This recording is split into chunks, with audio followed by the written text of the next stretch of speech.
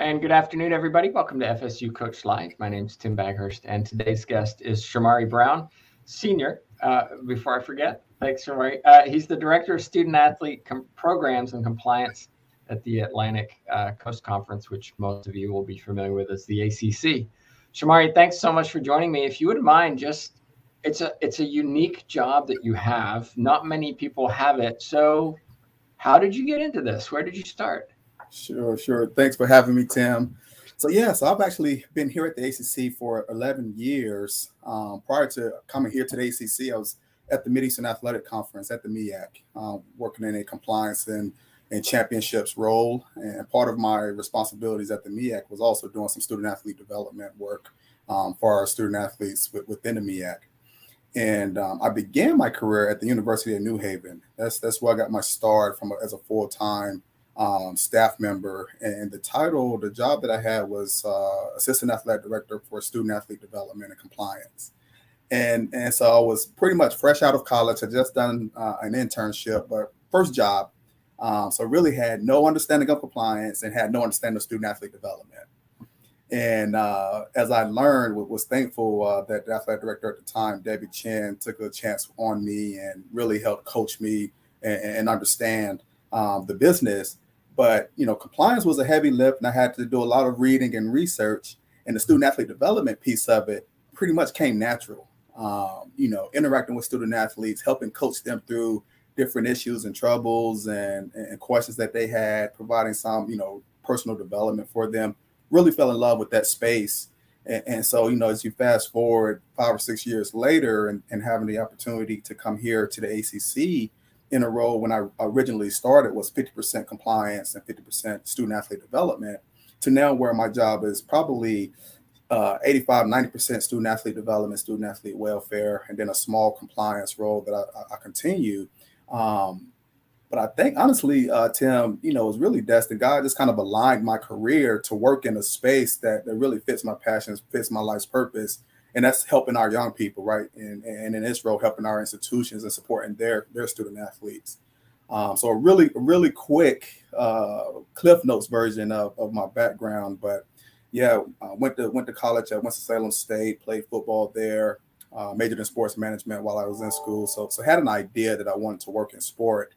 But it was through getting injured that I discovered collegiate athletics, right? So my senior year, I was recovering from an injury and began to just volunteer around the athletics department and started to learn everything around athletics administration, everything from media relations and sports information to marketing and game management, and just kind of love all the diversity of experiences that one could get on a college campus.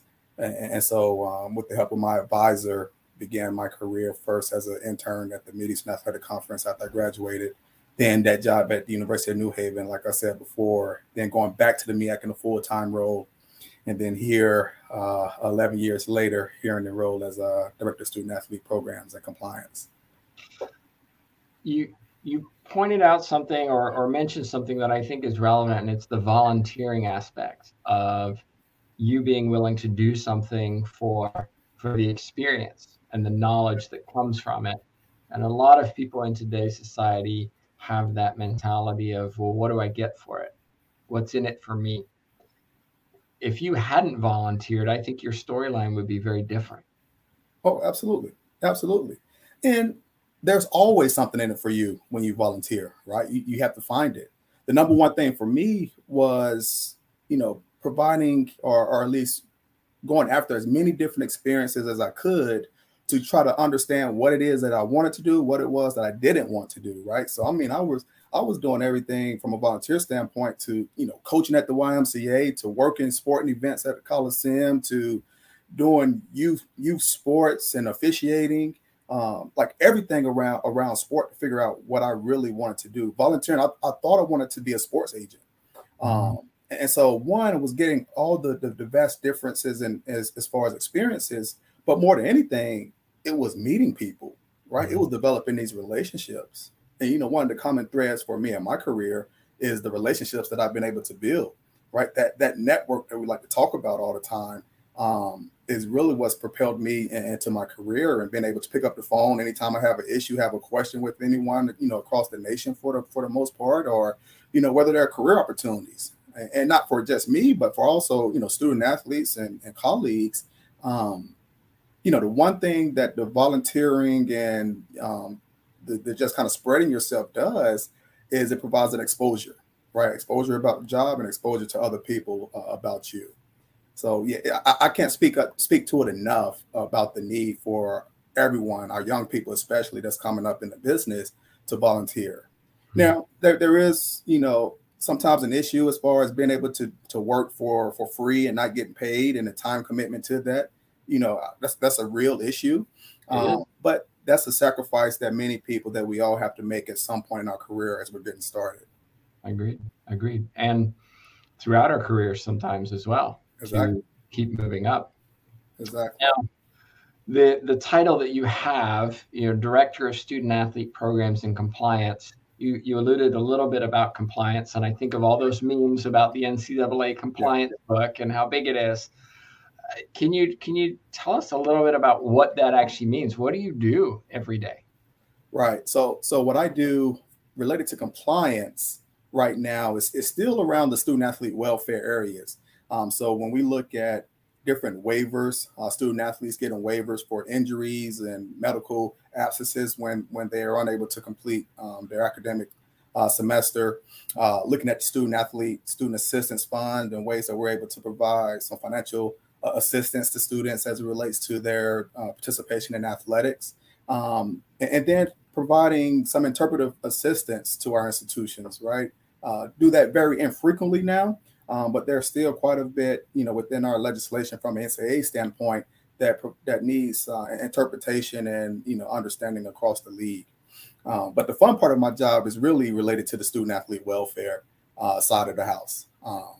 Working day to day, I tell people our number one job is for us to support our institutions in the work that they do on a day to day with their student athletes. So for me, because I'm not boots on the ground in it on a day to day basis, it provides space for me to look around the corner, right, to see what's trending or what trends are going to come next. What are some of the areas that we see young people, not just student athletes, but young people globally may be dealing with that we need to address from an educational standpoint? And then finding resources, right? One of the other number one things that the conference office does is provide the resources back to their institutions. And as it relates to student athlete development, student athlete welfare, those resources may look like educational partners. It may look like online programs. It may be a speaker, or it may just be a curriculum that we would like to adopt, as well as best practices that may be coming from other schools, other entities, organizations. So a lot of research, a lot of meetings, and discussing different programs, different issues with colleagues. But it's really, everything boils down to how can we get the most and the best resources back to campus.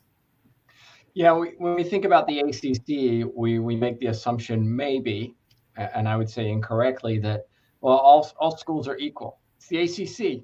All the schools have money. All of the athletic programs have a budget for this.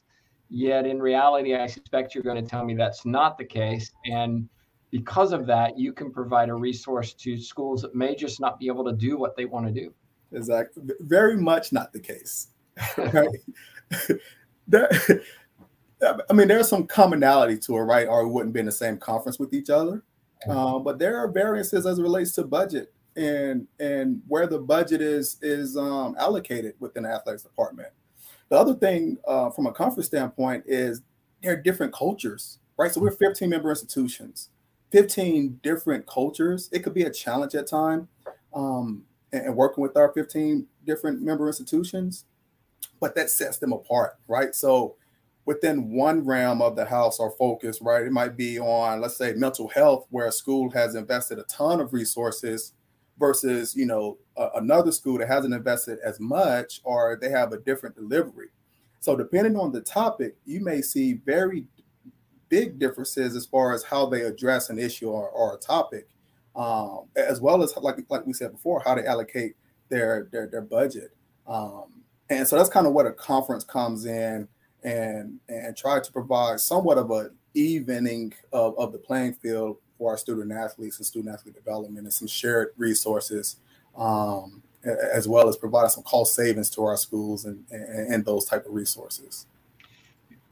Speaking of the student athlete and the resources available, the landscape of athletics in college is continually changing, and we've seen in 2020 and 2021 just massive shifts in what's allowed, what is not allowed, what is needed.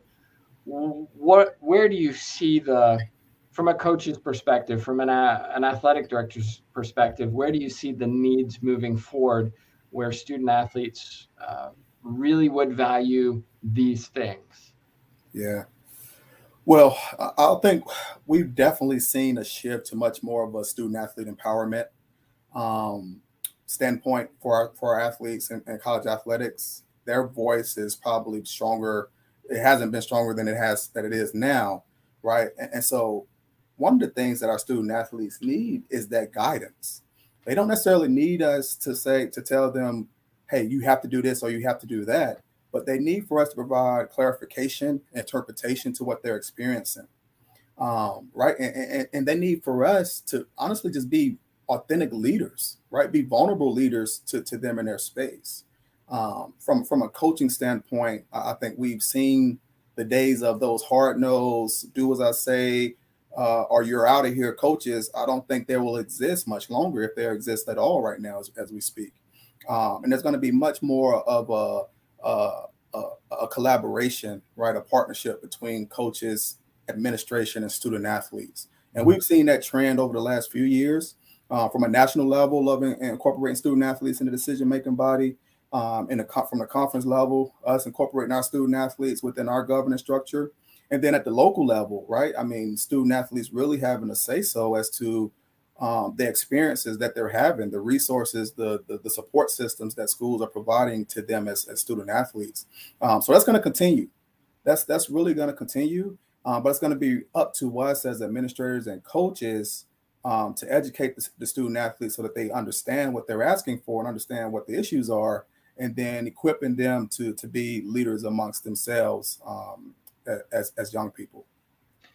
Name, image, and likeness is a term, NIL, that has been resounding through universities over the last 6 months or so. And we've seen all kinds of things happening because of this.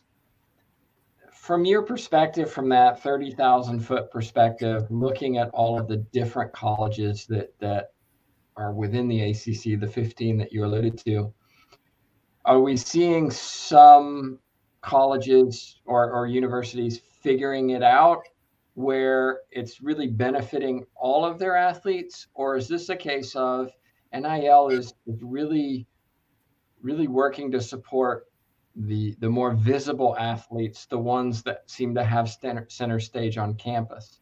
And my concern or question really is looking at some of these Olympic sports, some of the lesser known sports on campus where, hey, you know what? NIL exists. You can profit from this. You can benefit from this, but we don't know how.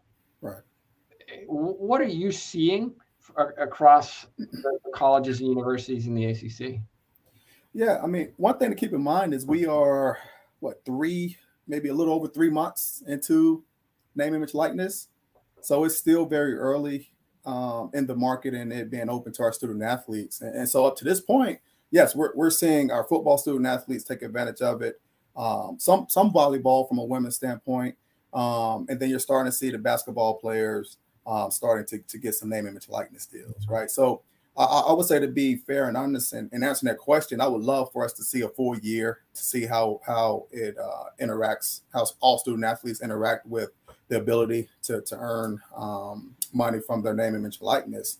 But, one of the things that's been frustrating to see and read is just the portrayal of name, image, likeness, right? So from our early days of getting into the business, the name, image, likeness side of the house was one of the biggest frustrations, because we had athletes that had legitimate businesses or, legitimate nonprofit, community-driven initiatives that they wanted to do, but were unable to do it without getting a waiver from the NCAA. Mm-hmm. And so as we've gotten to the point that we are now, the focus hasn't been on that student athlete that has a business or has a nonprofit or has whatever other, legit entity. The focus has been on student athletes being endorsers, right? Being influencers. And anytime you look at it from that standpoint, it's going to always only impact a few student athletes. It's only going to always only impact those student athletes that are most marketable, the starters, the big names.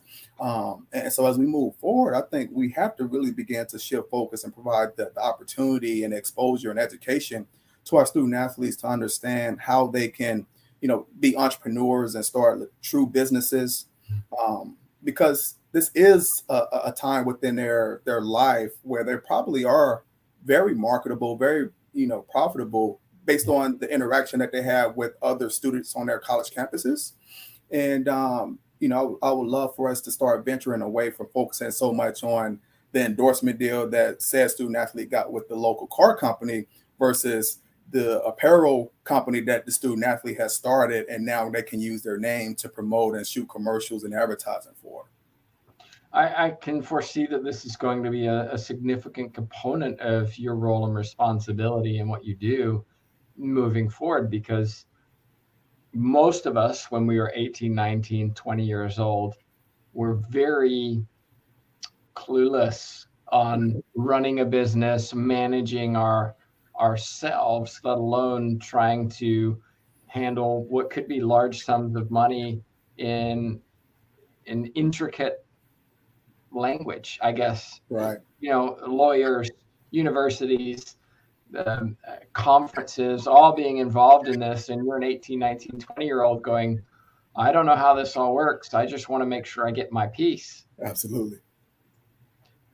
When you and I have talked a little bit before, when we talk about student athlete programs and compliance, there's obviously some core resources and training that you do to support student athletes. Do you or the ACC support the coaches and those who are responsible for these athletes? And the reason I ask this is that while the ACC or any conference or any organization can support the athletes in X, Y, and Z programs, ultimately, if the coach doesn't have those resources and knowledge, that means every year you're having to retrain people or student athletes in the same things that you just covered last year. Right. And our coaches group were a group that we identified last year. So during the pandemic, that was a group that we had done not enough as far as education and engagement with, right? We have a ton of programs for our student athletes directly and programs for administrators and student athlete development professionals and academic support directors and athletic directors and, senior level administrators all get some type of programming. In our coaches group from the conference office standpoint was one group that we had identified that we haven't done any intentional education and programming for. Right. And so actually just this year, we launched what we're calling the Coaching the Whole Athlete program and partnering with the former ACC athlete, Brianna Welch, who was a track and field student athlete at Duke.